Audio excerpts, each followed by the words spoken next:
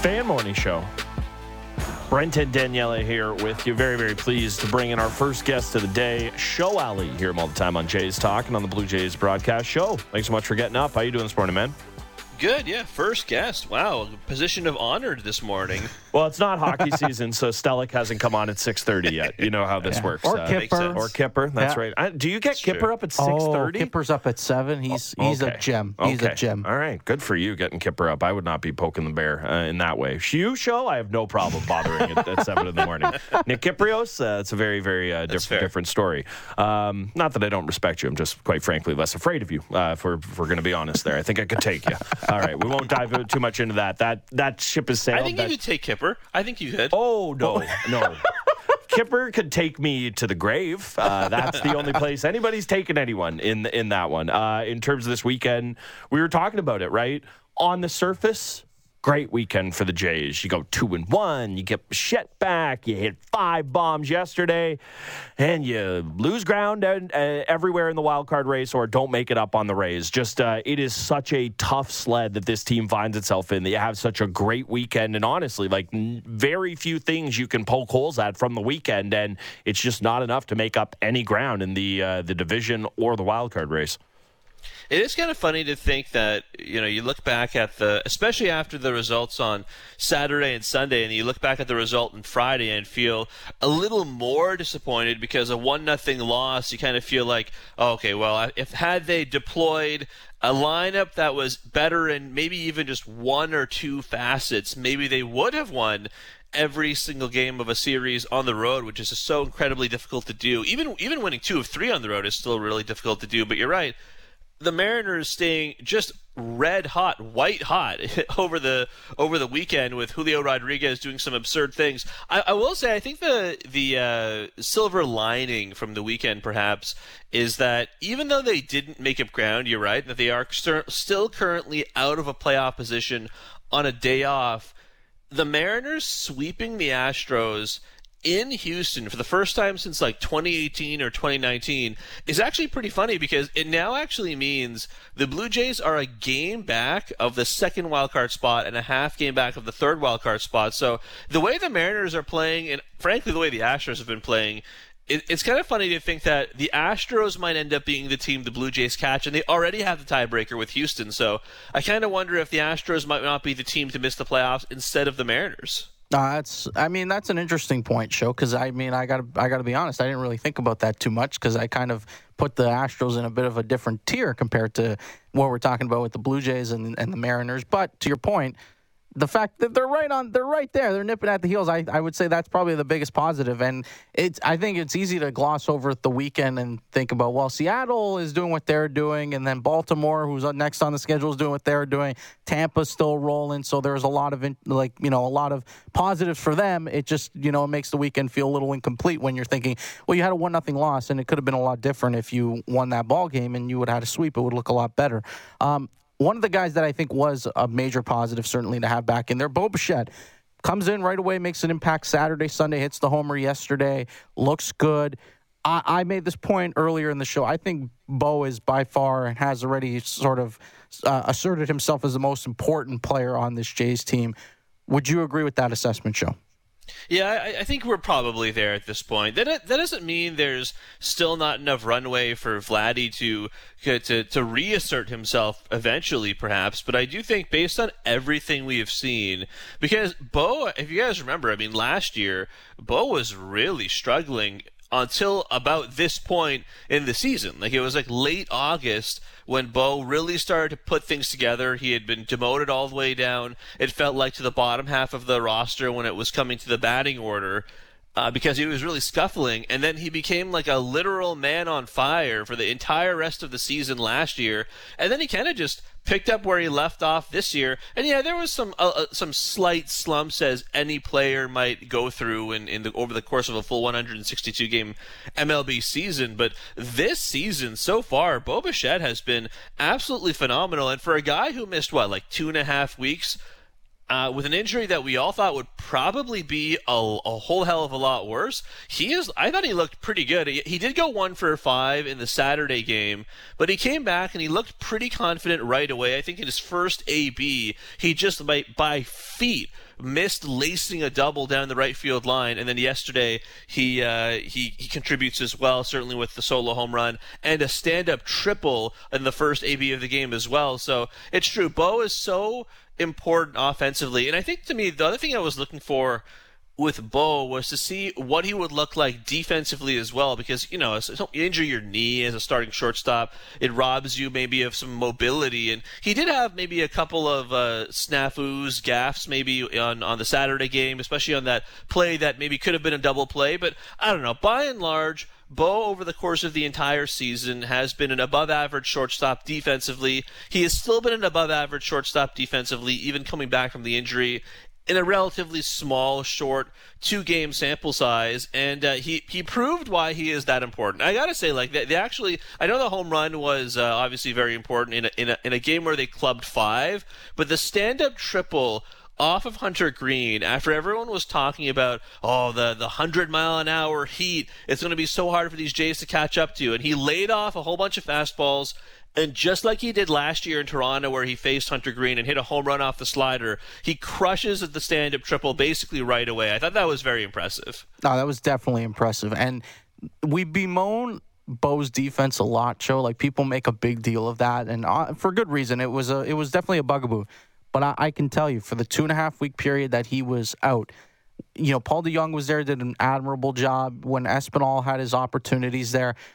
There were plays that those guys didn't make that I thought, you know what, Bo Bichette, weirdly enough, had an opportunity to make that play. And there were a few of them where I'm even looking and saying the timing of the throws. And I think to some extent, we kind of underappreciate or underrate even his defense at times, because he's not a great defender by any stretch. But you know what? That was something I picked up on in that 2.5-week stretch, thinking, we focus so much on that position. We focus on the defense and how much of an issue it's been for him historically. And yet, watching those two guys try to do that on a daily basis, it actually made me think, you know what, maybe we should even appreciate the fact that he's grown so much as a defender, because there were plays that those guys were not making that I really had confidence Bo could make. Well, and hold on, Joe. Let me jump in with my opinion before you answer. I think the other part of it as well is just that given, and again, I'm sure we'll talk about Vladdy in a second here, but given all of the questions swirling around the other tentpole pieces of this franchise, for me anyways, I don't know that I'm as bullish on his defense, or maybe bullish is too strong a word, but I don't know that I'm as kind about his defense as you two are. But I even just look at it and say, I can't deal with that right now. It's like the house is on fire. I can't worry about how I paint the stairs right now, and that's kind of what Bo's defense is to me. It's like there are just other questions about the core of this team that even someone like me who has questions about the defense still, I'm looking at his outs above average, which I know is just one way to skin it. And, Baseball Savant has him at the 32nd best shortstop in baseball. It's not great, but I just look at it and say, give him what he gives you everywhere else. I'm going to stop complaining about that, because that's not the problem right now. Go ahead, Show.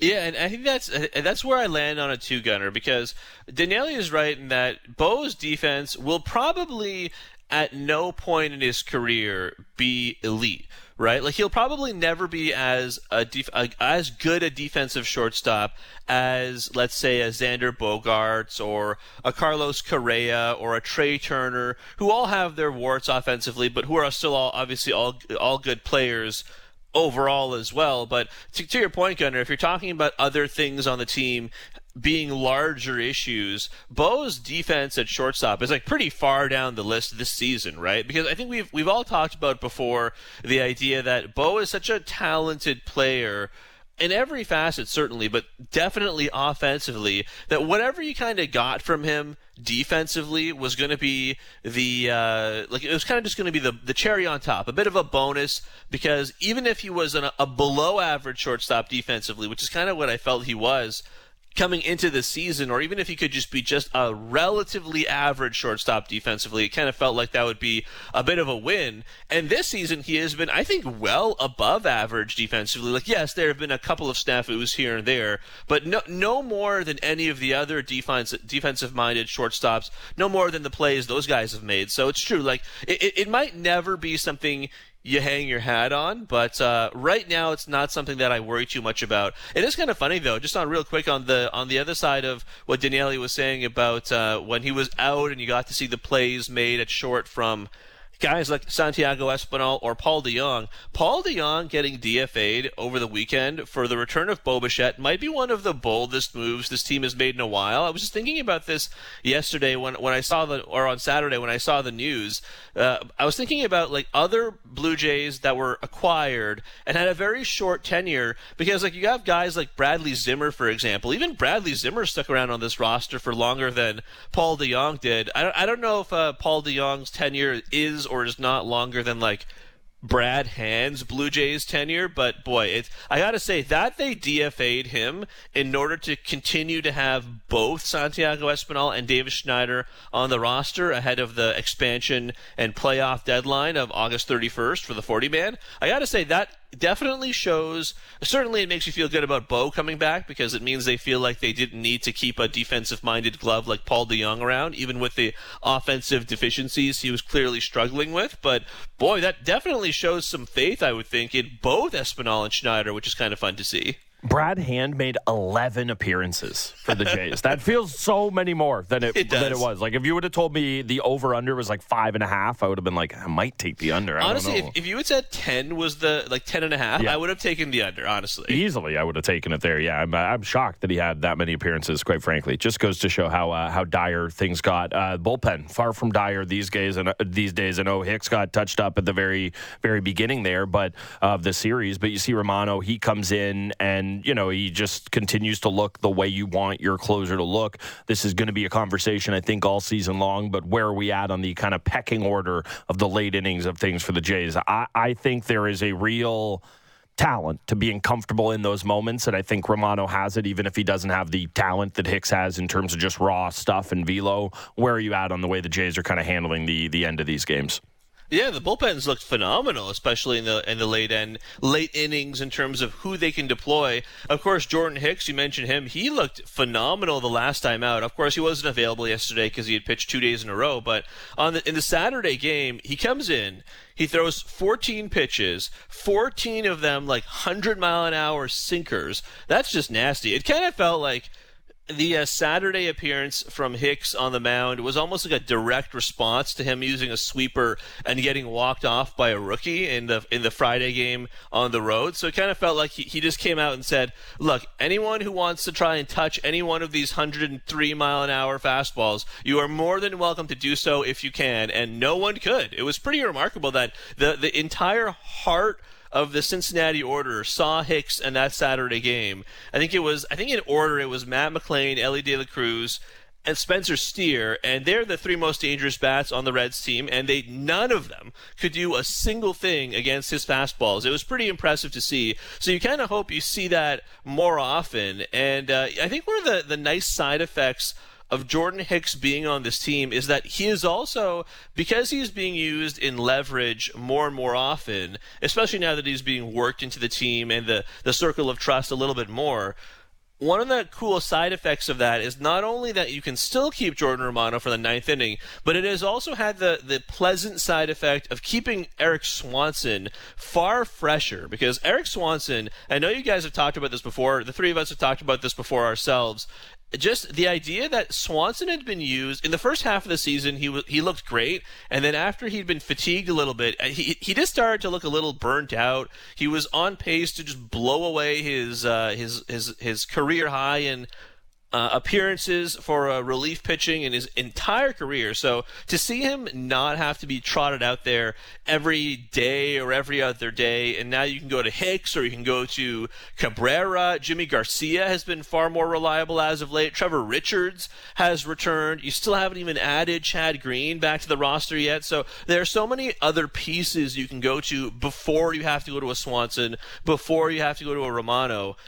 And it just gives John Schneider a lot more options, because before it kind of felt like he had no option but to go to Eric Swanson if you've already used Jordan Romano like 2 of 3 days, for example, or even if you've already used Romano for 3 of 3 days, you still might have to go to him for an out or two. So the bullpen is just in much better shape these days, and Jordan Hicks is a big part of that.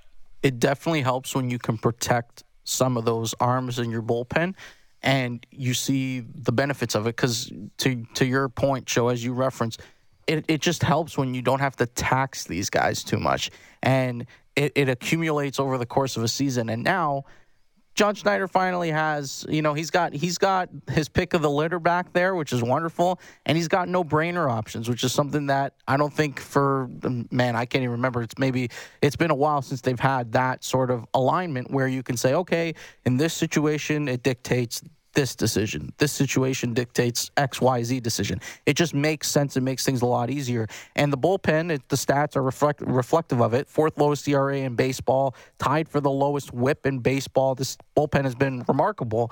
And on balance, as a whole, I'm wondering, this is the best bullpen we've seen since what? What can we even compare this bullpen to? Because they've truly been, in a lot of ways, just the pitching as a whole has been the linchpin, but the bullpen has also been incredibly good and incredibly consistent all season long.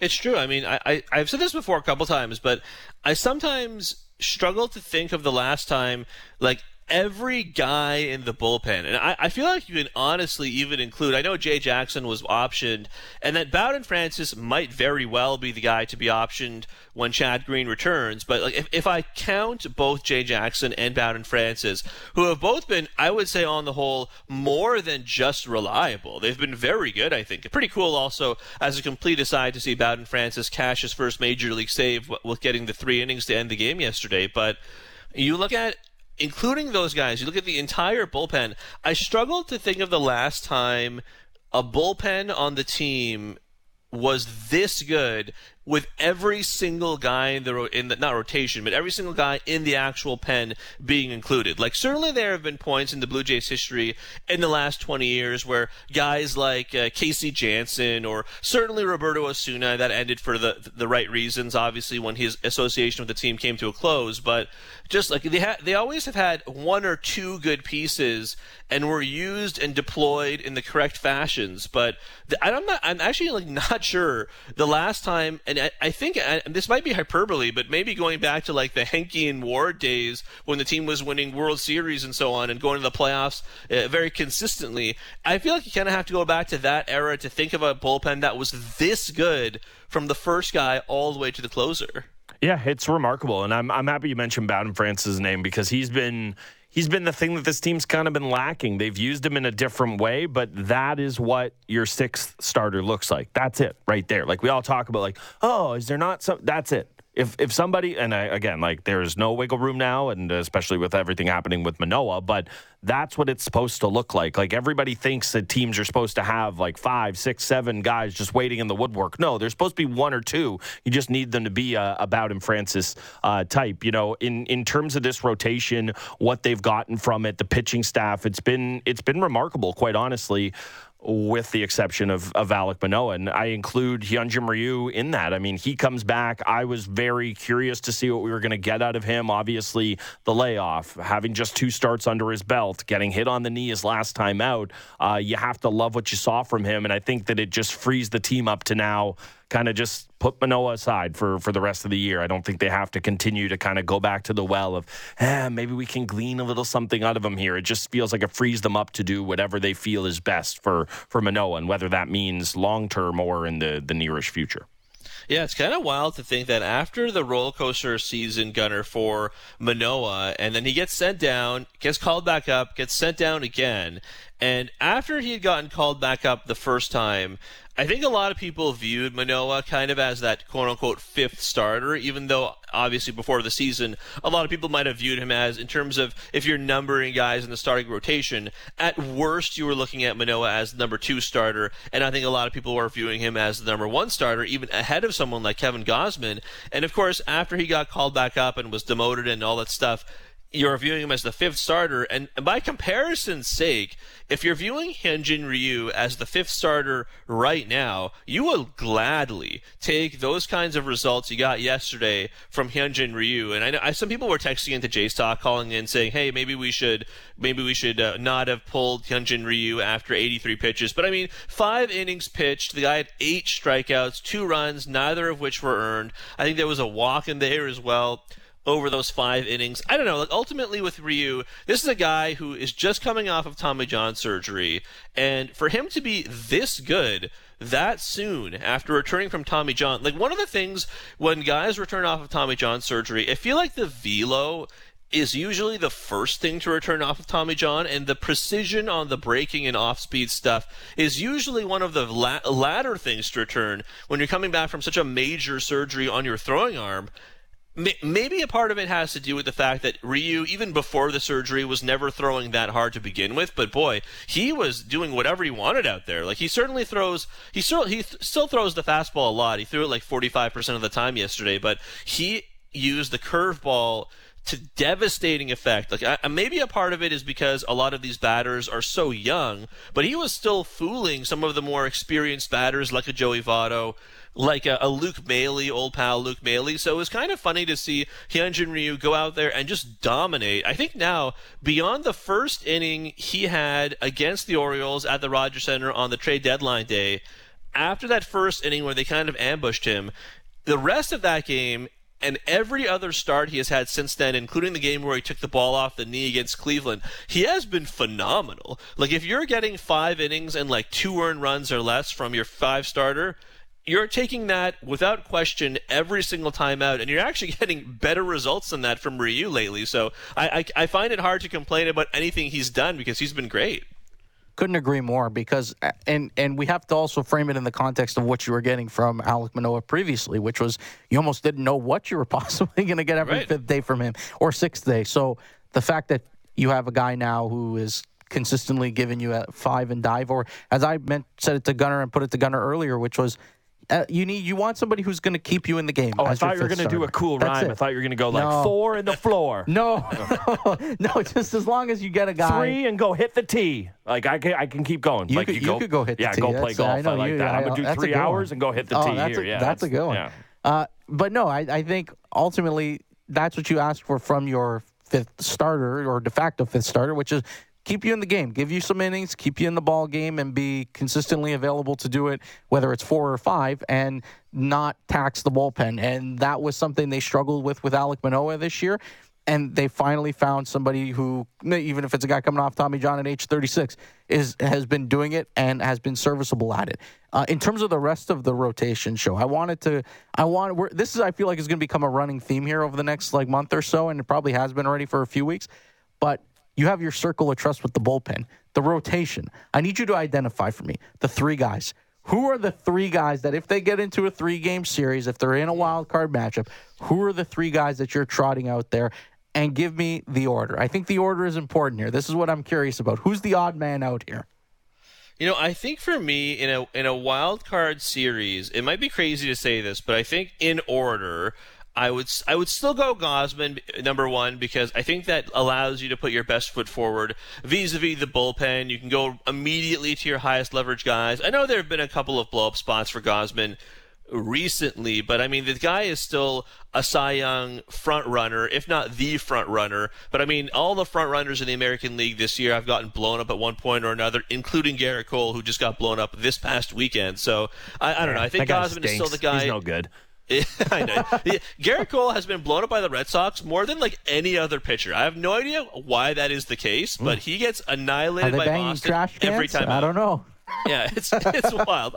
Honestly, they it's are wild. banging a trash can. The one named Garrett Cole every time he steps on that mound. Okay, sorry. Go ahead, Show. Well, Gausman is just as good a front runner, or for just in the next tier below Cole, I would say. So Gausman is the guy I would start a 3-game wildcard series for sure. I don't think that's a particularly hot take. And you know what? I think he has honestly earned it for game number 2. But Yusei Kikuchi feels like he's going to be my pick for number 2 for a wildcard series. Just a smidge ahead of Jose Barrios. So I think if I had to go number 3 in order, it would be Gausman, Kikuchi, Barrios, and I think Bassett would be the guy who gets left out or maybe paired as a long man after any one of Kikuchi or perhaps Barrios in a winner-take-all game 3. And honestly, if you're making a wild card roster, especially for a 3-game series in which they will likely not pitch at all, it's very possible that despite all the good things I just said about Hyunjin Ryu, and unfortunately, all the other stuff that's happened to Alek Manoah, that neither of them would be on a wildcard roster. Maybe things would change if you get into the ALDS, but for a wildcard roster where only you need 3 starters, maybe 4 if you're going with a long guy, then it's possible you don't need either of them. Show people must love you. You're full board the Yusei Kikuchi train, and you know what? I've been saying it since April. Yusai, I'm on the Cooch bandwagon. I love it, but that being, that to me still seems a little bit bold. And you know what? People have been accusing me of being negative, so there you go. You win the negativity positivity battle. What would you do? Well, okay, so I agree. I think Gosman has done enough to certainly merit and warrant the opening, the first start in a 3-game series. He's earned it, and clearly has the body work is there. I'd go Barrios number 2. And I do think, to be honest, I think Barrios has been almost and it's weird to say this because he's getting paid a ton of money, but in a lot of ways the unsung hero, because he almost next to Yusei Kikuchi had the biggest question mark. But I feel like Kikuchi, it was not necessarily going to be a fixture in the rotation. They could have worked around that as needed. Barrios, not so much. He was here, and he's here to stay. Like, you needed him to become what he is and to be consistent, and he's been that. And I think there's something to be said about the consistency that he brings and also the life that we've seen on his stuff all year long. He's looked tremendous to me. I think he's a guy that deserves number 2. And then I'd go Kikuchi number 3. I think he's vaulted into that realm. It's no indictment against Chris Bassett either, because he's been very good. But it's just that I think that would be my 3. I would just change up the 2 and 3 order. Gunnar, you in the same? Where are you? Where do you land on it? No, I like Kikuchi in game 2 if you win game 1. I like Barrios in game 2 if you lose game 1. I like Barrios in my higher leverage spot is the way I kind of look at it. As much as I'm okay with Kikuchi, and it would be obviously a high leverage spot in game 3, I just feel a little better about Barrios. So I start Gosman, and then I let the result of that game dictate it. And I know that people in the past have said, that's idiotic. Who do you like best? Put him out there regardless. I can hear that, but that's the way I would do it. Show, it's your only off day this week, and we're bugging you. So go away. Go enjoy your life or sleep. One of the two. Oh, yeah. Right back to bed. Blissful sleep for this guy. I don't know how. Thanks, Chef. Good for you. Go enjoy it. Show Alli. Always love him. Love him coming on here. Love him on Jay's Talk and on the Jay's broadcast there. I never know how people do it. I say you bug me. I bug you, actually, to come on the show. And I could never go back to sleep after doing like a pod appearance or something, like a hot 20 minutes on the Leafs, and then I'm just going to shut her down. Not a chance. You're up. You got the juices flowing, the adrenaline. I don't know how he's going to do that. That is borderline psychotic to me. He won't be the first. I've seen a lot. I know. I've heard a lot of people doing this job in particular. Yes. Yes. It is now time for Something to Chew On, brought to you by Great Canadian Meats. Yum, yum, yum, yum, yum. There it is. Sorry. I don't push the button. Don't yell at me. Throwing this one at you. Yum. There it is. Hey. That's better for the people. Patriots and Packers game suspended after player had to be carted off Isaiah field. Bolden. Yeah, yep. Right call. I feel like we're all good on this. It's a preseason game. Probably would have been the right call in like a real game too. So yeah, definitely the right call in the preseason. NFL, they're growing up before our eyes. Look at them making really easy decisions that we're all going to applaud them on the back for. Bill Belichick was the guy who did it.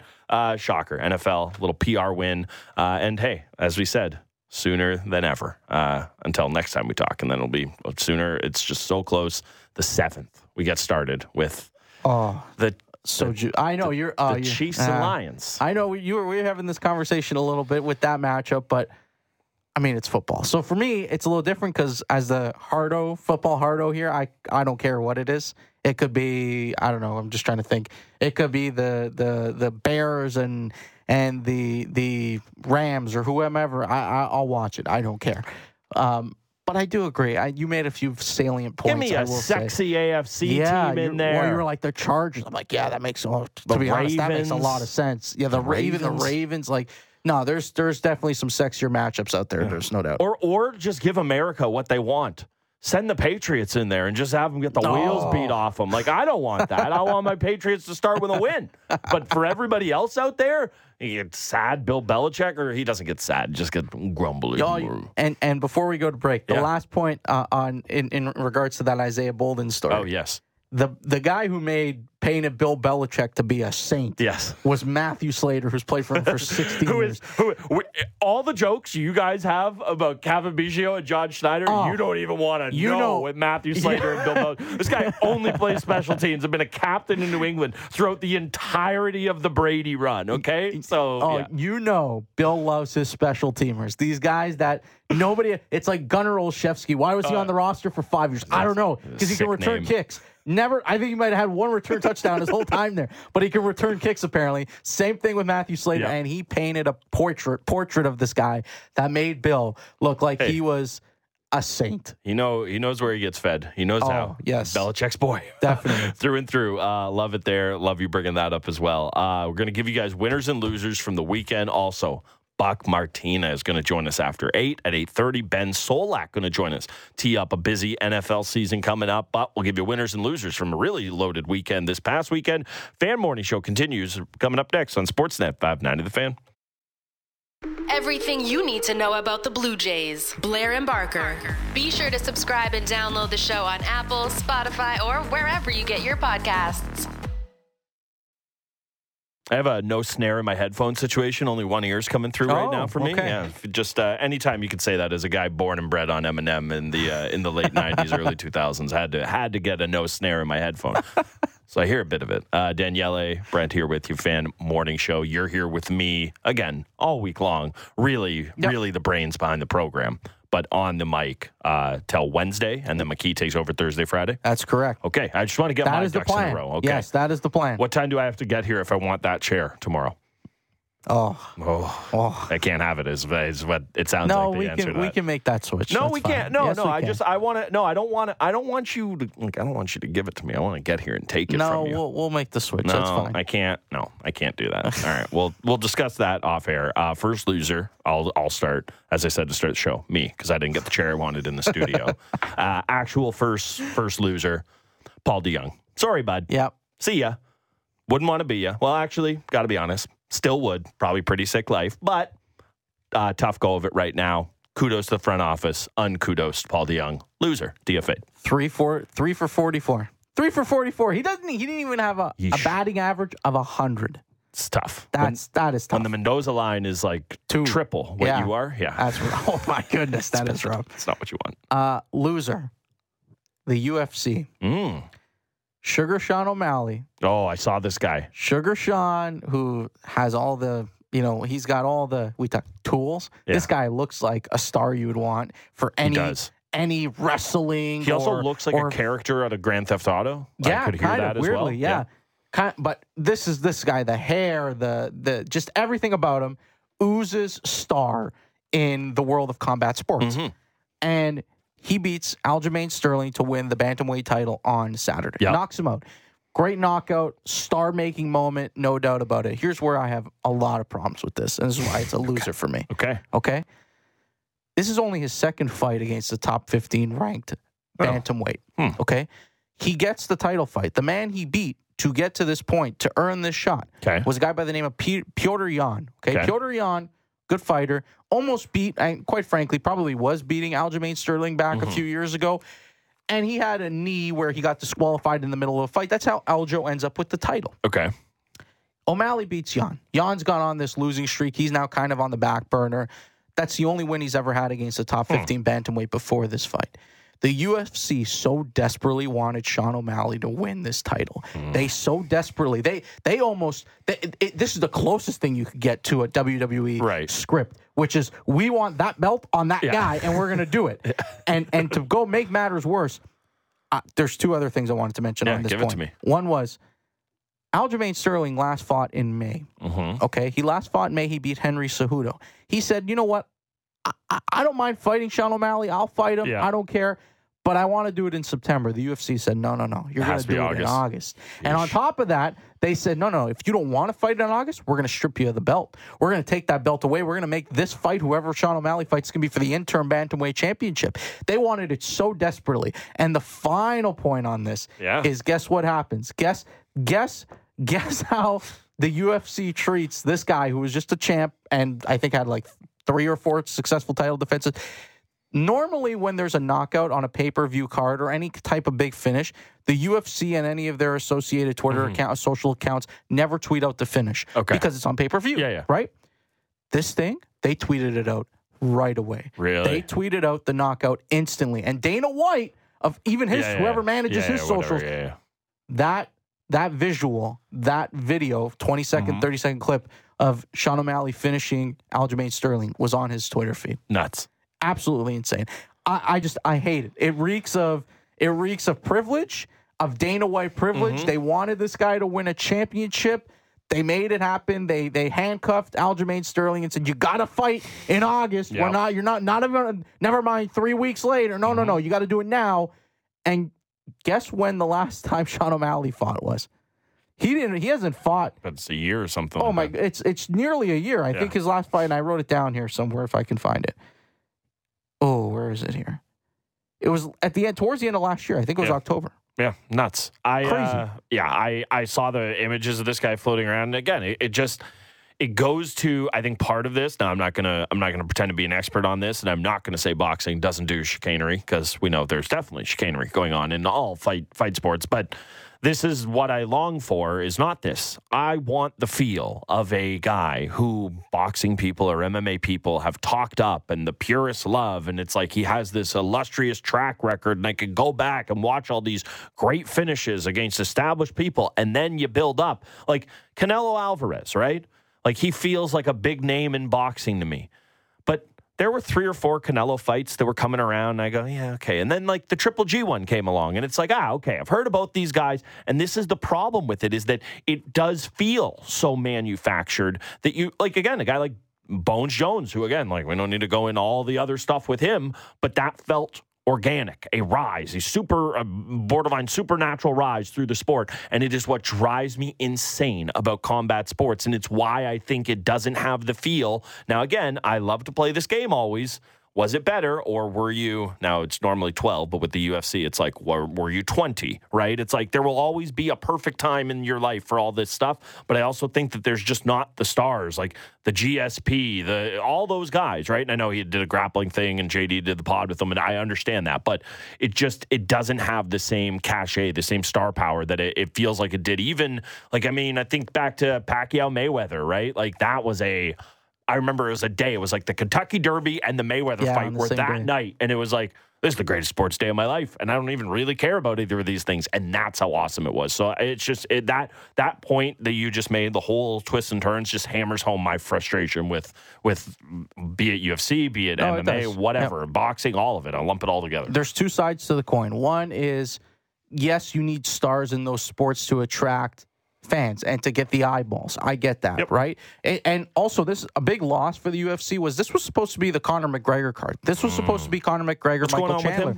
Well, you know what? There's a whole USADA thing happening, and they're not sure if he entered the portal properly, and if he's actually, like, you have to wait 16 months from the moment you re-enter USADA till you can fight again.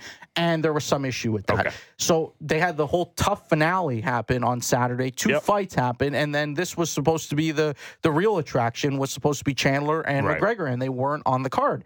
And so then how did they replace it? Well, that's why they fast-tracked this, okay, that right? Makes sense. That's why they wanted to fast-track this, because it was a big card for them in Boston, huge arena show, of course, right? they wanted it McGregor then, exactly. Of course, right? So instead, what's the next best thing? We get Sean O'Malley, and we get a championship around his waist. I did see some guy from Montreal wearing a Nick Suzuki Habs jersey for part of the card, or like the run-up to it. So just shout out to that guy. All right, shout out to that. Adopted Canadian, I guess, won the tough finale, by the way. Okay. The guy's from Alberta, but he lives in the UK now. But he is technically born in Alberta, and he won the tough finale. Yeah, him and William Nylander, same guy.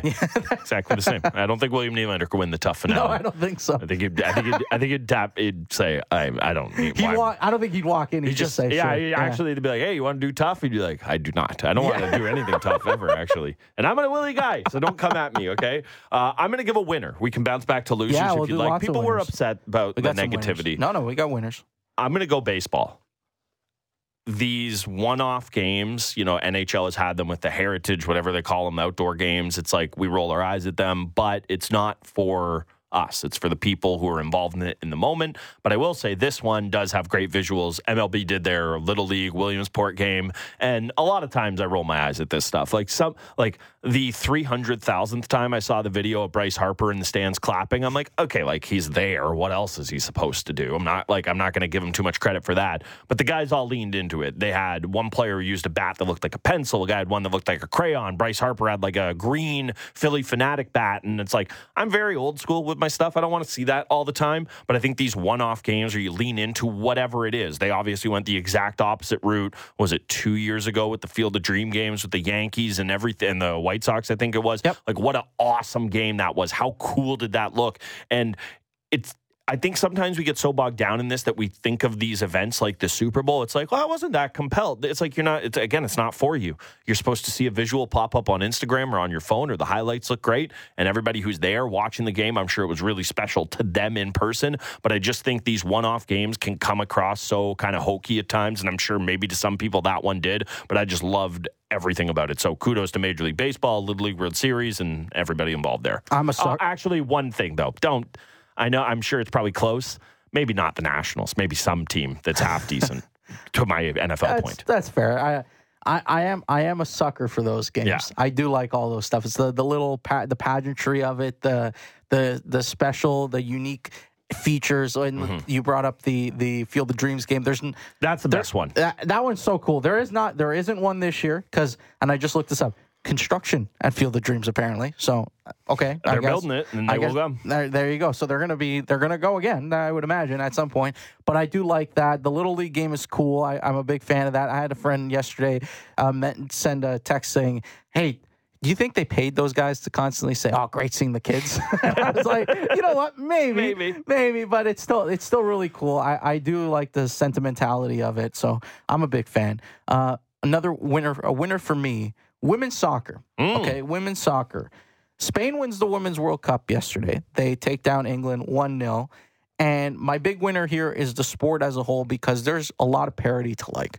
There's a lot of parity. The United States didn't make the at least the semifinals, the first time in the history of this tournament that they were not involved in the Final Four. And if you look at the Final Four teams, it was Australia, it was Sweden, it was Spain and England. The amount of talent on these teams was truly, truly remarkable. The level of soccer and the quality of play was really high level, and it was a lot of fun to watch, especially as it started to dwindle down towards the final, medal stage games. Was a ton of very competitive and a lot of fun, and just the overwhelming support that from the fans and the people who went and attended these games. They had more than 75,000 people go and watch the final yesterday, which is remarkable. Over 1.9 million total fans attending games during the tournament. So awesome tournament, awesome story, and a big win for Spain. Their first time ever winning a major women's tournament. And they did it on the biggest stage. So kudos to them, and kudos to women's soccer for putting on an incredible tournament.